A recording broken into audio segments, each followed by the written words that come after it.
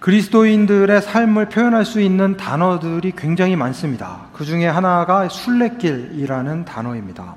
그리스도인들은 성령에 매여서 예수님을 닮아가는 그 순례길을 살다가 마침내 아버지의 집으로, 하나님 아버지의 집으로 돌아가는 순례자의 삶을 살아가는 사람들입니다.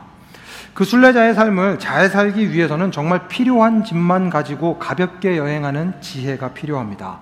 짐이 너무 무거우면 가다가 중간에 멈춰버릴 수 있기 때문에 그런 일들이 일어나지 않도록 하려면 순례길에 도움이 되지 않는 짐들을 내려놓는 게 굉장히 중요합니다.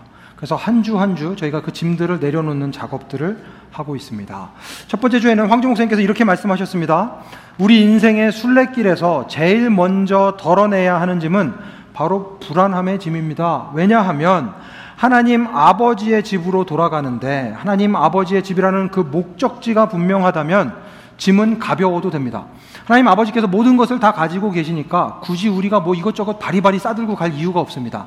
하나님께 갈 때에는, 아버지의 집에 갈 때에는 짐이 가벼워도 됩니다. 그렇게 짐이 가벼워지면 질수록 순례길이 즐거워진다라는 것입니다. 두 번째 시간에도 황주 목사님께서 말씀 전해주셨죠. 내가 상처 입은 치유자가 되어서 다른 사람들을 살리는 예수로 빛나는 사람의 삶을 살아가려면 필요한 것 한 가지가 있는데 하나님의 화목 번역기에 나의 상처를 던지는 것이다 말씀하셨습니다. 나의 상처들이 어떻게 다른 사람들을 살리는 생명의 치유를 위해서 사용이 될 수 있는지 하나님의 번역기에 그 상처들을 돌려보아야 그 일들로 사용할 수 있기 때문에 내가 그 상처들을 꽁꽁 싸매고 있는 것이 아니라 하나님 앞에 그 상처들을 다 던져놓아야, 하나님의 번역기에 상처들을 던져놓아야 한다라는 게 황주 목사님께서 두 번째 주에 전해주신 말씀이었습니다. 그리고 지난주에 제가 모세를 통해서 이 부분에 대해서 말씀드렸습니다. 낙심의 짐은 하나님을 만날 때만 내려놓을 수 있다는 것입니다. 낙심했던 모세, 아무것도 하고 싶지 않았던 그 모세가 일어날 수 있도록 하나님께서 모세에게 힘을 주셨고 만나 주셨고 힘을 주셨고 그리고 그 힘을 가지고 그 일들을 행할 수 있도록 하나님께서 이끌어 가셨습니다. 그러니 낙심의 짐을 벗어버리려면 모세가 그랬던 것처럼 우리도 하나님을 만나야 합니다. 그 하나님께서 우리의 삶 가운데 찾아오십니다. 그러니 그 놀라운 은혜를 맛볼 수 있도록 마음을 열고 주님과 함께 그 길을 걸어가셨으면 좋겠다라는 게 지난주에 제가 전해드린 말씀이었습니다. 그리고 오늘은 교만의 짐에 대해서 이야기를 좀 하려고 합니다. 이 교만의 짐은 다른 짐들이랑 조금 성질이 완전히 다릅니다.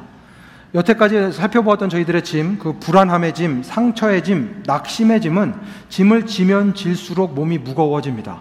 발걸음을 떼기가 힘들어집니다.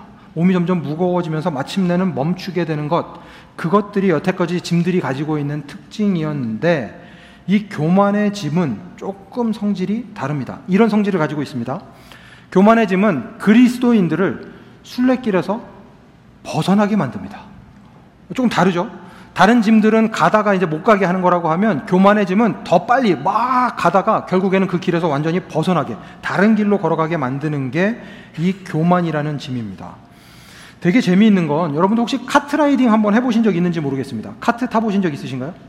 저는 한국에서는 못 타봤습니다. 제 등치에 탈 수 있는 카트가 없어서 카트를 못 타다가 미국에 왔더니 저보다 등치 큰 분들도 카트를 타시더라고요. 그래서 저도 이제 용기를 내서 카트를 딱 탔는데 제가 보이시는 것처럼 굉장히 겁이 많습니다. 겁이 진짜 많아서 제 첫째다 보니까 굉장히 뭘 이렇게 처음 시작하면 굉장히 조심스럽습니다. 조심조심 차를 운전을 해서 잘 가고 있는데 한 번, 두 번 운전을 하다 보니까 이제 자신감이 붙습니다. 자신감이 붙으니까 뭐가 보이는가 하면 제 옆으로 쌩쌩 지나가는 차들이 보입니다. 같이 시작했는데 막 그냥 날아다니는 친구들이 있더라고요. 특히나 초등학생 정도밖에 안 된 친구들은 겁이 없으니까 막 차를 몰고 막 지나가는데 제가 조금 이제 열불이 나기 시작했습니다. 그래도 나는 진짜 차도 모는 사람인데 이깟 카트를 내가 못 몰겠냐. 그러면서 이제 속도를 높이기 시작합니다. 붕. 한 바퀴를 도는데 괜찮습니다. 이 정도면 괜찮을 것 같은 생각이 들었어요. 엑셀을 조금 더 밟았습니다. 붕. 이것도 괜찮더라고요. 정말 가파른 이렇게 코너가 하나 있었는데 그 코너에서 제가 충분히 갈 수 있다. 이 정도면 충분히 갈 수 있다. 근데 제가 간 광은 뭐였냐면 제 몸무게였습니다. 그 코너에서 붕 하고 밟다가 브레이크를 밟아야 되는 순간에 왜 무슨 용기였는지 이 순간에 내가 엑셀을 밟아야 되겠다. 그래서 엑셀을 밟으면서 핸들을 꺾었습니다. 어떤 일이 벌어졌을까요? 저는 차가 한 바퀴 돌 수 있다는 사실을 그때 처음 알았습니다. 카트가 그 자리에서 한 바퀴를 싹 돌더라고요. 그래서 제가 놀래가지고 끽 하고 멈춘 후에 주위를 살펴봤습니다. 창피하니까. 누가 혹시나 봤을까? 아무도 없어서 쫄쫄쫄쫄쫄쫄 차를 굉장히 천천히 운전을 해서 나왔던 경험이 있습니다. 교만의 짐이 이것과 똑같습니다. 점점 겁이 없어집니다. 점점 멈춰야 하는 그 순간에 멈추는 법을 잊어버리게 됩니다. 그러면 어떤 일이 벌어지는가? 결국에는 그 길에서 벗어나서 길에서 점점 더 멀리 벗어나게 됩니다. 그래서 오늘 잠언에서는 교만에 대해서 이렇게 이야기를 합니다. 교만은 패망의 선봉이요 거만한 마음은 넘어짐의 앞잡이니라. 교만한 마음을 가지고 있으면 패망의 선봉에 쓸 수밖에 없습니다. 질 수밖에 없습니다. 패배를 경험할 수밖에 없습니다. 거만한 마음을 가지고 있으면 넘어질 수밖에 없습니다. 언제 멈춰야 되는데 멈추는 순간을 모르기 때문에, 멈춰야 하는 순간에 멈추지 않고 달리기 때문에 망할 수밖에 없습니다. 이거를 유진 피터슨 목사님은 조금 다르게 좀 표현을 했습니다. 교만하면 파멸하고 자만심이 클수록 호되게 추락한다. 굉장히 멋있게 표현을 하셨죠. 교만은 하나님이 원하시는 삶의 방식에서 벗어나서, 순례길에서 벗어나서 자기가 원하는, 세상이 원하는 그 길로 걸어가게 하기 때문에 그 끝이 좋지가 않습니다. 파멸에 이르게 되는 것이 그 결국입니다. 다윗도 똑같은 길로 걸어갑니다. 오늘 본문에 나오는 이 다윗의 이야기 중에 교회를 다니지 않는 분들도 알 수 있을 만한 유명한 이야기 두 가지를 꼽으라고 하면, 한 가지는 다윗과 골리앗의 이야기일 것이고 또 다른 한 가지는 다윗과 밧세바의 이야기일 것입니다. 다윗과 밧세바의 이야기는 설교하기가 참 어렵습니다. 이 이야기를 읽다 보면 굉장합니다. 어떻게 성경에 이런 이야기가 쓰여져 있을까? 웬만한 드라마보다 훨씬 더 흥미진진합니다. 그런데 어떻게 그런 일들이 일어나게 됐는가? 저희들이 오늘 좀 본문들을 통해서, 말씀들을 통해서 저희들이 좀 살펴보려고 합니다. 다윗의 첫 등장은 굉장히 강렬했습니다. 골리앗에게 승리해서 블레셋과의 전투에서 승리를 하게 만든 그 다윗은 그 이후에도 계속 승승장구할 것처럼 보였습니다.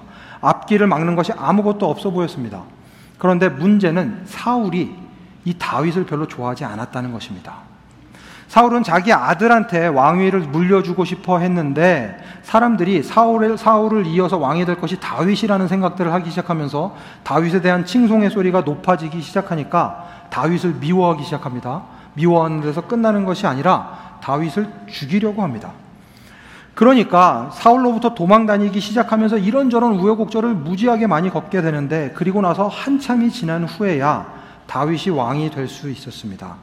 왕이 되어서도 그 길이 쉽지가 않았습니다. 왕이 된 후에도 나라를 안정시키기 위해서 이런저런 일들을 하다가 이제는 나이도 좀 충분히 들고 백성들에게 용기 있는 지도자로, 지혜로운 왕으로 인정을 받는 때가 되었습니다. 최전성기가 찾아왔습니다. 다윗으로서는 모든 것이 안정이 되고 이제는 좀 편안하구나, 이제는 좀 살만하구나 하는 시절이 왔을 때에 다윗이 이렇게 행동을 합니다. 사무엘하 11장 1절입니다. 그 다음에 봄에 왕들이 출전하는 때가 되자 다윗은 요압에게 자기의 부하들과 온 이스라엘의 군인들을 맡겨서 출전시켰다. 그들은 암몬 사람을 무찌르고 랍바를 포위하였다. 그러나 다윗은 예루살렘에 머물러 있었다. 이렇게 보시면 다윗이 예루살렘에 머물러 있는 게 문제인가? 그렇지 않습니다. 다윗도 쉴 때가 되었습니다. 그동안 열심히 고생했으니까 이제는 좀 쉴 때도 되었습니다. 왕이 매번 전쟁을 할 때마다 앞장서서 전쟁을 치를 수는 없습니다. 어떤 일들에서는 그럴 일들도 필요하겠지만 이제는 조금 안정이 되었으니까 다른 사람들을 보내고 자기는 쉴 수도 있는 상황이 충분히 된 것입니다. 그런데 문제는 무엇인가 하면 이 작은 변화에서부터 시작해서 교만의 짐을 지기 시작한 다윗의 삶이 걷잡을 수 없는 데를 향해서 나아간다는 것입니다. 2절 보십시오. 어느 날 저녁에 다윗은 잠깐 눈을 붙였다가 일어나 왕궁의 옥상에 올라가서 거닐었다. 그때 그는 한 여인이 목욕하는 모습을 옥상에서 내려다보았다. 그 여인은 아주 아름다웠다. 다윗은 사실 여기에서 멈췄어야 합니다. 아주 아름다운 여인을 보았는데 그 여인이 목욕을 하고 있다면 아이쿠야 죄송합니다. 그러고는 그냥 이렇게 딱 그 자리에서 벗어났어야 합니다. 그런데 다윗이 여기에서 멈추지를 않습니다. 그리고 나서 자신의 욕심을 채우기 위해 다음 단계로 갑니다. 3절. 다윗은 신하를 보내서 그 여인이 누구인지를 알아보게 하였다. 다녀온 신하가 그 여인은 엘리암의 딸로서 햇사람 우리야의 아내 밧세바라고 하였다. 바로 전에 멈추지 못했다면 여기서는 멈출 수 있었어야 합니다. 이 이야기를 들었으면 멈췄어야 합니다. 평소에 다윗이라면 충분히 멈췄을 것입니다. 더 이상 가지 않습니다. 그 여인이, 그 아름다운 여인이 누군가의 아내라는 이야기를 들었으면 거기에서 멈춰야 합니다. 그런데 이야기가 다음으로 이어지고 있습니다. 분위기가 심상치 않죠? 저랑 똑같은 생각을 성경의 기자도 했던 것 같습니다. 그래서 이렇게 시작합니다. 그런데도 우리아의 아내라는 것을 알았는데도 불구하고 다윗은 사람을 보내어서 그 여인을 데려왔다. 밧세바가 다윗에게로 오니 다윗은 그 여인과 정을 통하였다. 그 여인은 마침 부정한 몸을 깨끗하게 씻고 난 다음이었다. 그런 다음에 밧세바는 다시 자기의 집으로 돌아갔다. 이런 거는 성경에 좀 없으면 좋겠습니다. 이런 얘기들을 그냥 적나라하게 있는 그대로 써놓았다는 게 참 가슴이 아픕니다. 그런데 그래서 또 감사하기도 합니다. 사람의 결국을, 사람들이 어떤 존재인지를 너무나도 잘 보여주는 이야기이기 때문에 그렇습니다. 정을 통한 후에 다윗은 밧세바를 바로 자기 집으로 돌려 보냅니다. 자신의 욕구를 채웠으니까 아주 편리하게 관계를 그냥 정리해 버리려고 합니다. 이스라엘의 왕인 다윗이 숨기려고 한다면 못 숨길 것이 없습니다. 자기가 원하는 대로 그렇게 이야기가 끝날 줄 알았습니다. 충분히 이야기가 끝났다, 내가 잘 처리했다라고 생각을 했을 것입니다. 그런데 이미 다윗의 삶은 걷잡을 수 없는 혼돈의 길로 들어서 있었습니다. 브레이크를 잡아야 할 때 브레이크를 잡지 않았던 그 교만의 짐으로 인한 결과를 다윗이 만나게 됩니다. 5절, 얼마 뒤에 그 여인은 자기가 임신한 것을 알고 다윗에게 사람을 보내서 자기가 임신하였다는 사실을 알렸다. 드라마였으면 여기서 갑자기 구구궁 하면서 다윗의 얼굴을 클로즈업하고 다윗이 입을 벌리면서 뭐라고? 이런 장면이 그려졌을 것 같습니다. 다윗의 예상과는 전혀 다른 장면들이 계속해서 펼쳐지고 있습니다. 일이 커지기 시작합니다. 이미 끝났어야 되는 일인데 그 모든 욕구를 풀었으니 이제는 했으면 끝났어야 될 일인데 거기에서 끝나지를 않습니다. 다윗은 어떻게든 길에서 벗어난 자기의 삶을 되찾고 싶었습니다. 그래서 꾀를 내기 시작합니다. 머리를 굴리기 시작합니다. 그러다가 악한 생각을 하는데 그게 무슨 생각이었는가 하면 전쟁터에 있는 우리아를 자기 마음대로 불러오는 것입니다. 이것도 사실 말이 안 되는 행동입니다. 전쟁에 나가 있는 장수를 불러온다, 사사로운 자기의 일 때문에. 이것도 사실 말이 되지 않는 일인데 다윗은 이제 그런 것들을 생각할 겨를이 없습니다. 어떻게 해서든 자기의 잘못을 묻을 생각만 하고 있습니다. 그러니 우리아를 이렇게 데리고 오면, 우리아에게 휴가를 주면, 휴가를 받은 우리아가 자기 아내에게로 가서 같이 잠자리를 하면, 그러면 아기를 가진 것이 내 아기가 아니라 우리아의 아기라고 생각할 수 있을 테니 모든 것들을 덮을 수 있겠다. 다윗이 이렇게 악한 생각을 합니다. 다른 사람도 아니라 그 다윗이. 그런데 다윗의 뜻대로 흘러가지를 않습니다. 왜냐하면 이 우리아라는 사람이 너무나도 충직한 군인이었습니다. 요압 장군과 신하들이 전쟁터에 있는데 자신만 집에 들어가서 아내와 동침할 수 없다고 이야기를 하면서 다윗이 계속 권하는데도 이틀이나 2번이나 결국 자기의 집으로 가지를 않습니다. 그러니까 답답해진 것은 다윗입니다. 답답해진 다윗이 어떻게든 이 일을 해결하려고 하는데 악수 중에 악수, 생각할 수 없는 그 일을 행하게 됩니다. 요압에게 편지를 이렇게 씁니다. 다윗은 그 편지에 다음과 같이 썼다. 너희는 우리아를 전투가 가장 치열한 전선으로 앞세우고 나아갔다가 너희만 그의 뒤로 물러나서 그가 맞아서 죽게 하여라.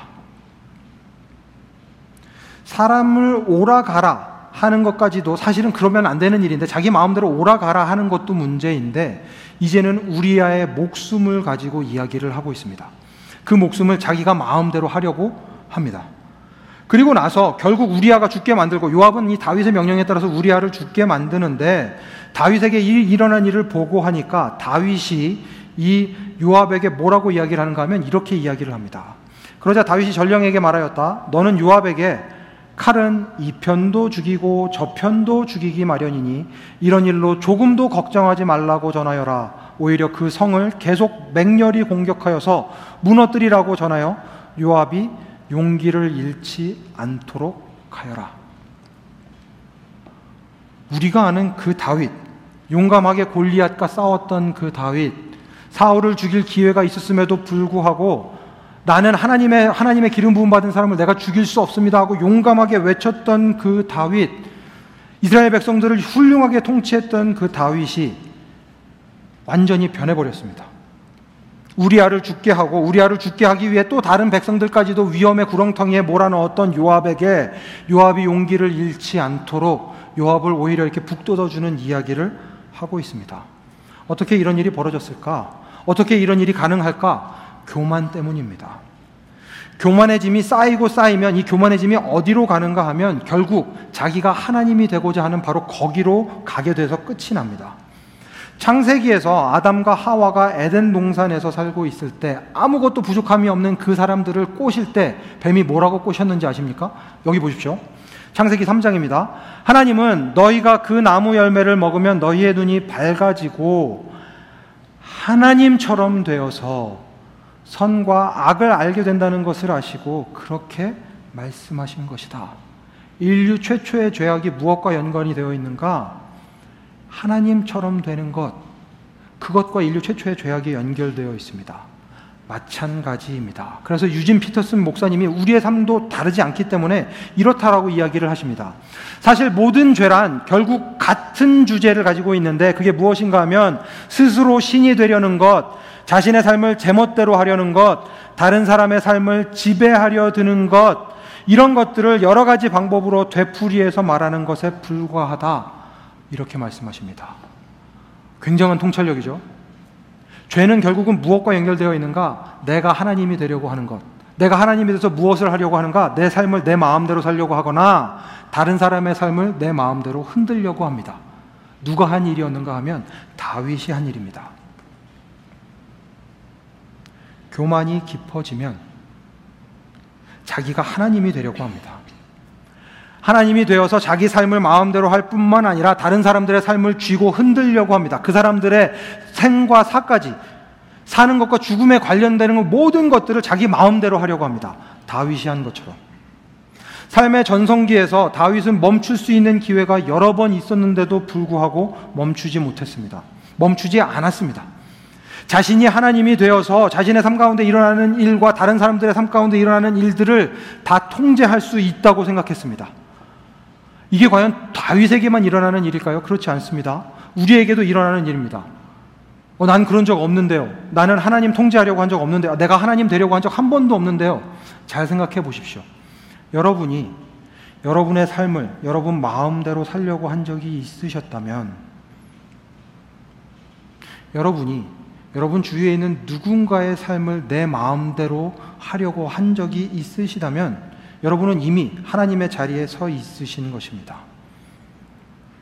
그렇게 하나님의 자리를 차지하면 여러분도 행복할 것 같으십니까? 그래서 내 마음대로 살면 좀 행복할 것 같으십니까? 행복해야 하지 않겠습니까? 내가 내 마음대로 다 할 수 있는데 왜 행복하지 않을까? 근데 행복할 수가 없습니다. 그리스도인 여러분은 행복할 수가 없습니다. 왜냐하면 하나님만이 진정한 주권자이시기 때문에 그 자리를 차지한다고 해도 행복하지가 않습니다. 오히려 불완전한 인간이 그 하나님의 자리를 차지하게 되었기 때문에 불안함만이 그 자리를 차지하게 됩니다. 실망만이, 상처만이, 낙심만이 그 자리를 채우는 것을 보게 될 뿐입니다.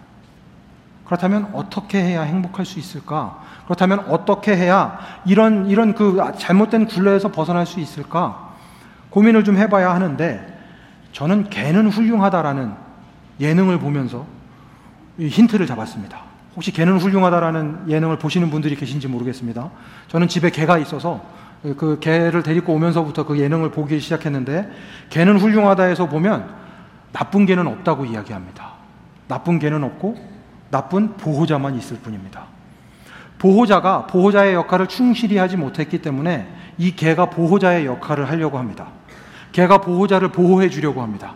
개가 사람을 보호해 주려고 합니다. 사람에게 너 가만히 있어, 내가 널 도와줄 거야, 내가 너를 지켜줄 거야, 이런 것들을 계속해서 시그널을 보내는 게 뭐냐 하면 짖는 행동입니다. 개들이 막 짖으면서 심지어는 그 주인을 막 물기까지 합니다. 내가 너를 도와줄 거니까 너는 가만히 있어 라는 시그널을 계속해서 보냅니다. 그런데 제가 이 강형욱이라는 부분을 되게 좋아하는 이유가 뭐냐면, 이분이 계속해서 주장하는 게 뭐냐면, 보호자가 보호자답고 개가 개다울 때 행복하다라는 것입니다. 보호자가 보호자의 역할을 다 하고 개는 개로서 살아갈 때, 그런 삶을 살아갈 때 가장 행복하다. 그래서 제가 어떤 생각이 들었는가 하면, 감히 하나님과 우리의 관계를 이 보호자와 개의 사이에다가 이렇게 넣어보면 어떨까라는 생각을 했습니다. 저희가 개라는 얘기가 아니라 그것보다 더 큰 차이가 있지만, 하나님이 하나님 되실 때, 그리고 우리가 인간이라는 것을 명확하게 깨달을 때 그리스도인들은 행복할 수 있다는 것입니다. 글로 정리하면 이렇습니다. 그리스도인은 하나님이 하나님이심을, 또 내가 인간임을 받아들일 때에, 그때에야 비로소 행복한 삶을 살 수 있다는 것입니다. 하나님이 내 아버지이십니다. 하나님이 누구인지를 알면, 하나님이 내 아버지시라는 것을 알면, 하나님께서 걱정 없이 인생의 여행을 떠날 수 있게 해주시는 분이시라는 것을 알면, 나를 책임져 주시는 내 아버지가 천지 만물을 지으신 그분이라는 것을 알면, 심지어 천지 만물을 지으신 그분이 예수 그리스도 자신의 아들을 나를 위하여 십자가에 달려 죽게 하시기까지 나를 사랑하시는 분이시라는 것을 알면, 그러면 우리가 하나님의 자리를 차지하려고 애를 쓸 이유가 전혀 없습니다. 내가 내 삶을 책임지기 위해서, 내가 어떻게 해서든 내 삶을 가꾸어 나가기 위해서 애를 쓸 이유가 전혀 없습니다. 그 일은 하나님께서 하실 일이기 때문에 그렇습니다. 내가 내 삶을 가꾸어 나가려고, 내 가족의 삶을 가꾸어 나가려고 애를 쓸 필요가 전혀 없습니다. 하나님이 그 일을 책임져 주시기 때문에 그렇습니다. 하나님이 되실 때, 내가 인간임을, 한계를 가지고 있는 인간임을, 한계가 너무나도 분명한 인간임을, 명확한 인간임을 알 때에, 그때에 우리는 비로소 행복한 삶을 살아갈 수 있습니다. 다행히도 너무나도 완벽한 분이 우리의 주인이시랍니다. 너무나도 완벽한 그분이 우리의 아버지시라고 합니다. 무거운 짐을 지고 허덕일 일이 전혀 없습니다. 하나님께 그 짐을 맡겨드리면, 교만의 짐을 다 벗어버리고 내가 하나님이 되려고 하지만 않으면, 그러면 하나님께서 우리의 삶을 책임져 주시고 우리를 이끌어 주실 것입니다. 그러니 걱정할 필요가 전혀 없습니다. 이 힘든 세상 가운데, 모든 것이 부족한 이 세상 가운데 샬롬을 누릴 수 있는 이유가 바로 여기에 있습니다. 하나님이 우리 하나님이시라는 것. 나는 그저 하나님과 함께 하기만 하면 되는, 그러면 행복한 그런 존재라는 것을 인정하는 것, 그것이면 충분합니다. 그렇다면 이제 우리에게 남은 질문은, 어떻게 하나님의 그 하나님 되심을, 내가 인간임을 명확하게 알 수 있을까? 어떤 방법으로 그것을 알 수 있을까 하는 질문을 던져야 합니다. 그리고 오늘 그것을 위해서 가장 중요한 한 문장을 여러분께 말씀드리려고 합니다. 앞서 말씀드린 대로 자신이 하나님의 자리를 차지하고 자기 삶도 마음대로, 밧세바의 삶도 마음대로, 심지어는 우리아의 삶까지도 빼앗았던 그 다윗에게 나단이라는 선지자가 있었는데, 나단이라는 선지자가 찾아가서 이렇게 이야기를 시작합니다. 어떤 성읍에 두 사람이 살았습니다. 한 사람은 부유했고 한 사람은 가난했습니다. 그 부자에게는 양과 소가 아주 많았습니다. 나단이 지금으로 치면 목사 같은 역할이었습니다. 다윗의 목사 같은 사람이 와서 다윗에게 이야기를 하기 시작하는데 3절로 이어집니다. 그러나 그 가난한 사람에게는 사다가 키우는 어린 암양 한 마리밖에는 아무것도 없었습니다. 그는 이 어린 양을 자기 집에서 길렀습니다. 그래서 그 어린 양은 그의 아이들과 함께 자라났습니다. 어린 양은 주인이 먹는 음식을 함께 먹고 주인의 잔에 있는 것을 함께 마시고 주인의 품에 안겨서 함께 잤습니다. 이렇게 그 양은 주인의 딸과 같았습니다. 양이 얼마나 소중한 존재였는지를 이야기를 해줍니다. 4절로 이어지는데, 그런데 그 부자에게 나그네 한 사람이 찾아왔습니다. 그 부자는 자기를 찾아온 손님을 대접하는데 자기의 양떼나 소떼에서는 한 마리도 잡기가 아까웠습니다. 그래서 그는 그 가난한 사람의 어린 암양을 빼앗아다가 자기를 찾아온 사람에게 대접하였습니다. 이 이야기를 들으시면서 화가 좀 나시죠? 갑질도 이런 갑질이 없습니다. 잘 사는 사람이 더 잘 살고 싶어서 자기 거 아까워서 가난한 사람 것을 뺏어서 그것도 다른 사람들을 대접하는데 좋은 일에 쓰겠다고 다른 가난한 사람의 것을 빼앗는다? 말도 되지 않는 일이 일어났습니다. 다윗도 똑같이 느꼈습니다. 그래서 이렇게 이야기합니다. 다윗은 그 부자가 못마땅하여 몹시 분개하면서 나단에게 말하였다. 주님께서 확실히 살아계심을 두고서 맹세하지만 그런 일을 한 사람은 죽어야 마땅합니다. 또 그가 그런 일을 하면서도 불쌍히 여기는 마음이 전혀 없었으니 그는 마땅히 그 어린 암양을 4배로 갚아 주어야 합니다. 우리가 보일 수 있는 반응을 다윗도 보이고 있습니다. 그런데 이런 반응을 보이는 다윗을 보며 다윗의 인생을 바꿀 만한 한 문장을 나단이 다윗에게 말합니다. 이 한 문장이 여러분의 삶도 바꿀 수 있습니다. 다른 것 다 잊어버리셔도 괜찮은데 이 한 문장만큼은 가지고 가실 수 있으면 좋겠습니다. 그 문장이 바로 이것입니다. 그런 다윗에게 나단이 말하는데 임금님이 바로 그 사람입니다 라고 이야기합니다. 여기서는 임금님이라고 이야기를 했지만 영어로는 You are the man, 네가 바로 그 사람이야 라고 나단이 이야기합니다. 너 지금 화가 난다고? 그 사람을 죽여야 된다고? 그 사람이 이런 것들 해야 된다고? 누가 그런 일을 하면서 살았게? 바로 너야. 나단이라는 선지자를 통해서 하나님께서 다윗이 자기의 잘못을 깨닫도록 이끄시고 있습니다. 이 한마디가 다윗으로 하여금 하나님 앞으로 나아오게 만드는 한마디였습니다. 나단의 이야기가 그냥 누군가의 이야기가 아니라 자기 자신의 이야기임을 알았을 때 다윗이 받았을 충격을 생각해 보십시오. 다윗이 뭐라고 이야기했는가 하면 그 사람 죽어야 마땅하다. 그런 부자라고 하면 죽어야 마땅하다. 그 사람에게 합당한 벌을 내려야 된다라고 얘기를 했던 것이 다윗이었습니다. 그런데 그 합당한 벌을 받아야 하는 사람이 누구인가? 바로 자기 자신입니다. 바로 이 한마디를 통해서 다윗이 하나님 앞에서 자기가 어떤 일을 하는지를 깨달았기 때문에 중요한 이 한마디가 오늘 여러분의 삶 가운데도 너무나도 중요한 한 문장입니다. 하나님, 그렇습니다. 내가 바로 그 사람입니다.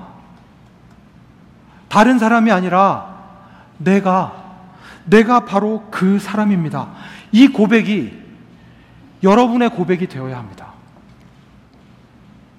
하나님, 내가 오늘 듣는 이 말씀은 다른 사람을 위한 말씀이 아니라 나를 위한 말씀입니다. 나에게 하시는 말씀입니다.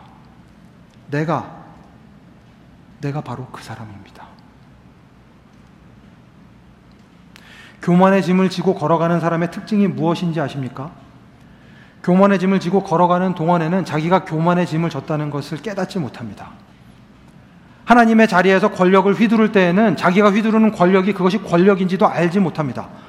뉴스에서 보시면 말도 안 되는 갑질하는 사람들이 있죠. 그 사람들이 처음부터 그렇게 했을까요? 그렇지 않습니다. 조금씩 갑질을 하다 보니까 그렇게 하는 것이 아무렇지도 않아집니다. 그게 당연해 보입니다. 그 자리에서 벗어나서 하나님 앞에서 자기의 삶을, 자기의 행동을 돌이켜보지 않으면 그 행동이 너무나도 당연하게 느껴집니다. 다윗도 똑같았습니다. 당신이 바로 그 사람입니다. You are the man 이라는 그 이야기를 듣기 전까지 다윗은 자기의 삶이 어떤지 알지 못했습니다. 자기가 하나님의 자리에 서서 자기의 삶을, 다른 사람의 삶을 그렇게 망가뜨리고 있었다는 사실을 추호도 깨닫지 못했습니다. 그런데 그 한 문장, 내가 바로 그 사람입니다 라는 깨달음이 있었기 때문에 그의 삶이 바뀔 수 있었던 것입니다. 다윗에게 말씀하셨던 그 하나님이 오늘 여러분에게도 말씀하십니다. 설교를 통해서 말씀하시기도 하고 유튜브를 통해서 말씀하시기도 하고 성경을 통해서 말씀하시기도 하고 여러분의 남편을 통해서, 여러분의 아내를 통해서 말씀하시기도 합니다. 그렇게 말씀하실 때 그 말씀이 여러분의 삶 가운데에서 살아있고 활동력이 있게 하려면 어떤 일을 해야 하는가 하면 단 한 가지 문장을 여러분들 말씀하시면 됩니다. 내가 바로 그 사람입니다. 내가 바로, 하나님께서 말씀하시는 바로 그 사람입니다. 설교를 들을 때면, 말씀을 들을 때면 꼭 저희가 하는 생각이 있습니다. 와, 이 설교 그 사람 꼭 들어야 되는데 그 사람이 왔나 안 왔나 이렇게 옆에를 쫙 보는데 안 왔으면 오케이, 그러면 내가 유튜브 링크라도 보내줘야지.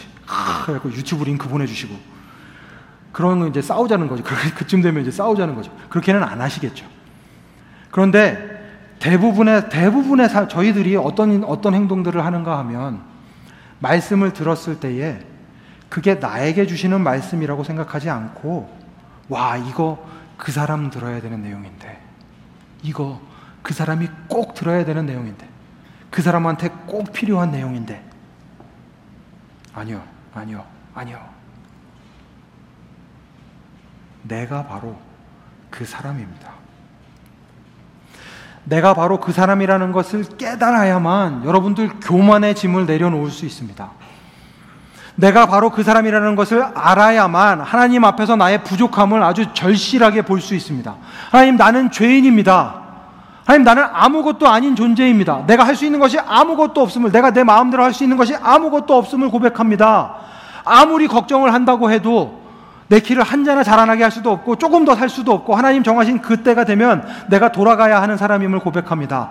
내가 바로 그 사람입니다. 내가 바로 연약한 그 사람입니다. 그런데 그 연약한 사람을 하나님 사랑하셨습니다. 그 사람에게 하나님 말씀하셨습니다. 주님, 내가 그 사람입니다. 저는 목사지만 주일날 예배를 드릴 때 가끔 황주 목사님께서 저희 와이프랑 따로 얘기를 하시나 싶을 때가 있습니다. 저랑 와이프랑 좀 이렇게 안 좋을 때 하필이면 그 주에 그걸 가지고 설교를 하신단 말이죠, 황주 목사님이. 그러면 제가 의심의 눈초리가 있지만, 우리가 친하기는 하지만 그 정도까지 친하지는 않은데 어떻게 이 사실을 알았을까라는 생각이 드는 순간들이 있습니다. 그때 하나님, 내가 그 사람입니다 라고 이야기를 해야지 우리 와이프가 황주 목사님한테 가서 다 이야기했나 보다 이렇게 생각하면 안 되는 거죠. 마음에 찔림이 있으면 아, 그렇구나, 하나님 나에게 말씀하시는구나, 내가 바로 그 사람이구나, 이렇게 깨달을 수 있어야 할 것입니다. 그때야 여러분들 그 무거운 교만의 짐을 벗어버릴 수 있습니다. 교만의 짐에서 벗어나서 하나님, 그렇습니다, 하나님이 하나님 되심을, 나는 이렇게 연약한 존재임을 주님 고백합니다. 하나님 나의 아버지이시니 나의 삶을 책임지시는 분이시니 주님, 모든 것 주님께 맡겨놓습니다. 나 하나님의 자리로 가지 않겠습니다. 모든 것 하나님께 맡겨드립니다. 주님 책임져 주시옵소서. 이 고백이 나올 수 있는 것입니다. 내가 바로 그 사람이라는 것을 깨달을 때에야 교만의 짐을 내려놓을 수 있습니다. 말씀을 마치겠습니다. 오늘 예배가 끝나고 나서 꼭 집에 가셔서 시편 51편을 좀 읽어보시면 좋겠습니다. 시편 51편이 굉장히 중요합니다. 시편 51편이 왜 중요한가 하면 오늘 본문이랑 연결이 되어서 나단에게 그 한마디를 들은 이 다윗이 자기의 죄를 깨닫고 하나님 앞에 나아가 자기의 죄를 고백하면서 지은 시가 시편 51편입니다. 시편이 굉장히 길어서 제가 다 읽어드릴 수는 없고 그 중에서 중요하다고 생각하는 16절과 17절을 제가 읽어드리려고 합니다. 주님은 재물을 반기지 않으시며 내가 번제를 드려도 기뻐하지 않으십니다. 내가 예배를 드리는 게 중요한 게 아닙니다. 내가 예배를 드리는 것을 하나님께서 기뻐하지 않으십니다. 왜 이렇게 고백할 수밖에 없었는가 하면 자기가 하나님의 자리에 올라갔을 때에 하나님을 섬기는 것처럼 그런 척했던 그 삶의 모습 때문에 이렇게 이야기를 하는 것입니다. 내가 아무리 예배를 드린다고 해도 하나님 기뻐하지 않으십니다. 하나님 정말 기뻐하시는 것은, 하나님께서 원하시는 재물은 깨어진 마음입니다. 깨어지고 짓밟힌 그 심령을 하나님은 멸시하지 않으십니다. 자기의 자만 때문에 하나님의 자리를 택하고 하나님의 자리에 서서 그 말도 안 되는 일들을 행했던 그 가슴이 깨어지는 그 순간들을 경험했을 때에 다윗의 고백이 바로 이것이었습니다. 메시지 바이블에서 유진 피터슨 목사님은 이거를 조금 더 풀어서 이렇게 이야기를 하셨습니다.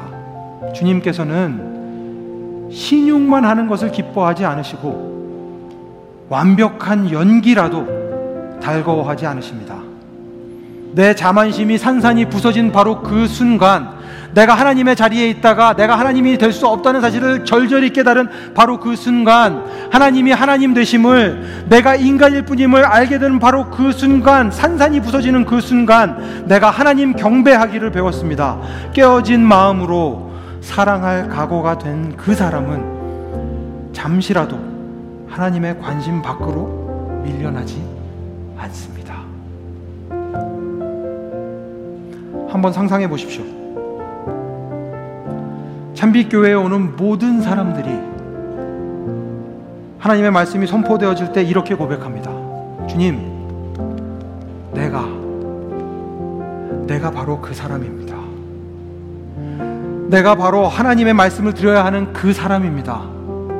그렇게 나는 하나님이 하나님이심을 인정하고 내가 분명한 한계를 가지고 있는 인간임을 인정할 수밖에 없는 그런 존재입니다. 모든 사람들이 이렇게 교만의 짐을 내려놓고 하나님 앞에 진실된 마음으로 나아간다고 하면 교회 안에서 넘쳐나는 것은 사랑과 은혜밖에 없을 것입니다. 교회 안에 왜 다툼이 일어나는지 아십니까? 누구나 다 하나님의 자리에 앉고 싶어 하기 때문에 그렇습니다. 하나님의 자리에 앉아서 자기 마음대로 주님의 몸된 교회를 움직이고 싶어 하기 때문에 그렇습니다. 그렇지 않습니다. 그런 삶 행복하지 않습니다. 그런 삶 절대로 행복해질 수가 없는 삶입니다.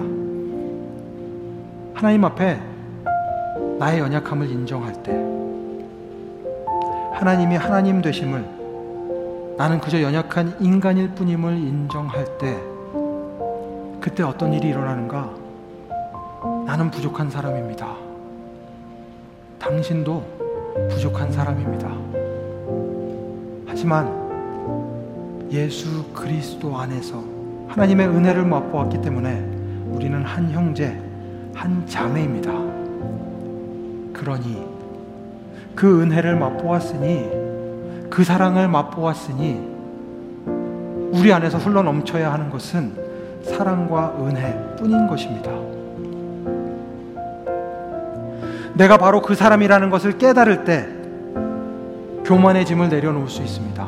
그렇게 교만의 짐을 내려놓을 때 하나님이 하나님 되심을 인정할 수 있고, 우리가 인간임을, 우리가 아무것도 할 수 없는 인간임을 고백할 수 있습니다.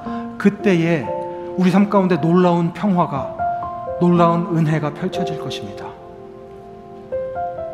그때야 비로소 주님 말씀하시면 내가 그 길로 걸어가겠습니다. 주님 말씀하시면 내가 멈춰 서겠습니다. 어떤 대가를 치르더라도 주님의 말씀에 순종해서 살아가겠습니다. 고백할 수 있는 것입니다. 이 고백이, 저의 고백이 여러분의 고백이 되실 수 있으면 좋겠습니다. 내가 바로 그 사람입니다. 내가 바로 그 사람입니다. 내가 바로 그 사람입니다.